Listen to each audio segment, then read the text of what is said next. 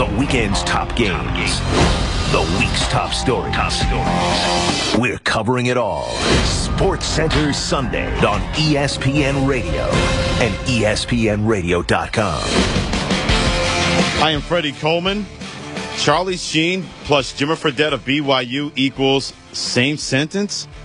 Got an explanation about that coming up in 10 minutes on ESPN Radio. I'm Freddie Coleman. I know. I thought the same thing when that came out of my mouth, believe me. But speaking of Charlie Sheen, this guy understands exactly what it's all about. He drinks tiger blood when it comes to odds and everything like that this time of year for the NCAA tournament. RJBellPregame.com is here to kind of break down the way that your bracket broke down, thanks to the Subway Fresh Take hotline. RJ, how could have using the odds from Las Vegas, how could have that helped my bracket to not be busted by this time?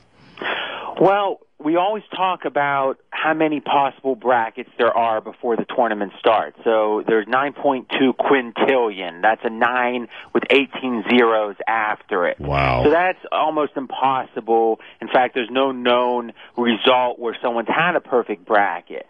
But the question is, that assumes that you're given the 16 seed an equal chance over a 1 seed, which we all know that's not true.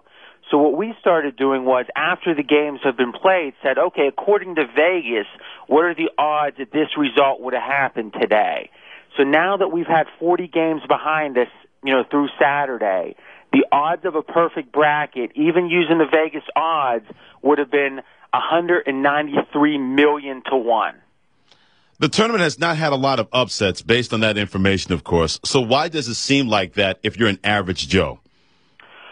I'm not sure. I think what's happened is there's been a lot of close games that's gone against the marquee team. So really they might say, oh, that's a big upset, but really Vegas didn't think so.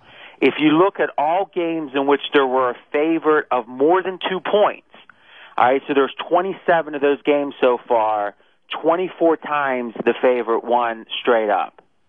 All this bracket busting, if you're Las Vegas, is that good for business or bad for business? I think in general, the more excitement there is, the more action there is. And I think that upsets lead to excitement. It's kind of paradoxical because you certainly don't want a bunch of 10 seeds in the Final Four. Right. So I think the right balance of the marquee programs like Kansas and Duke with a few upstarts is the perfect formula for excitement, and that equals action. RJ Bell from pregame.com with Freddie Coleman on SportsCenter Sunday on ESPN Radio. Quick update of a great game going on between number 2 North Carolina and number 7 Washington in the East region, or as I like to call it, the region of doom. That game is tied at 69 with 7:45 to play. How much research do you have to do this time of the year when you got to involve so many teams, so many odds, and so many people wondering what's going to happen and trying to place a wager or two?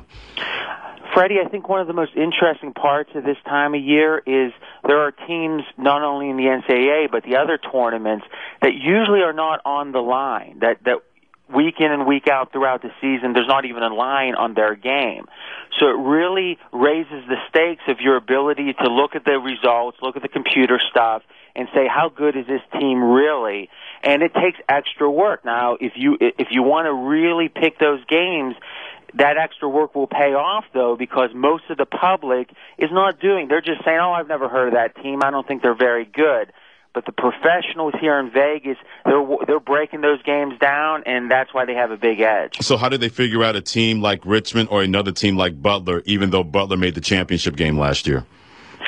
Well, a team like Butler is going to be on the line every week. So that wouldn't be as applicable as like a Northern Colorado was in round one. But I think you bring up a good point, which is it's all about public perception. Really, the line is about what the public thinks the result's going to be. And the more marquee a team is, the more the public wants to back them.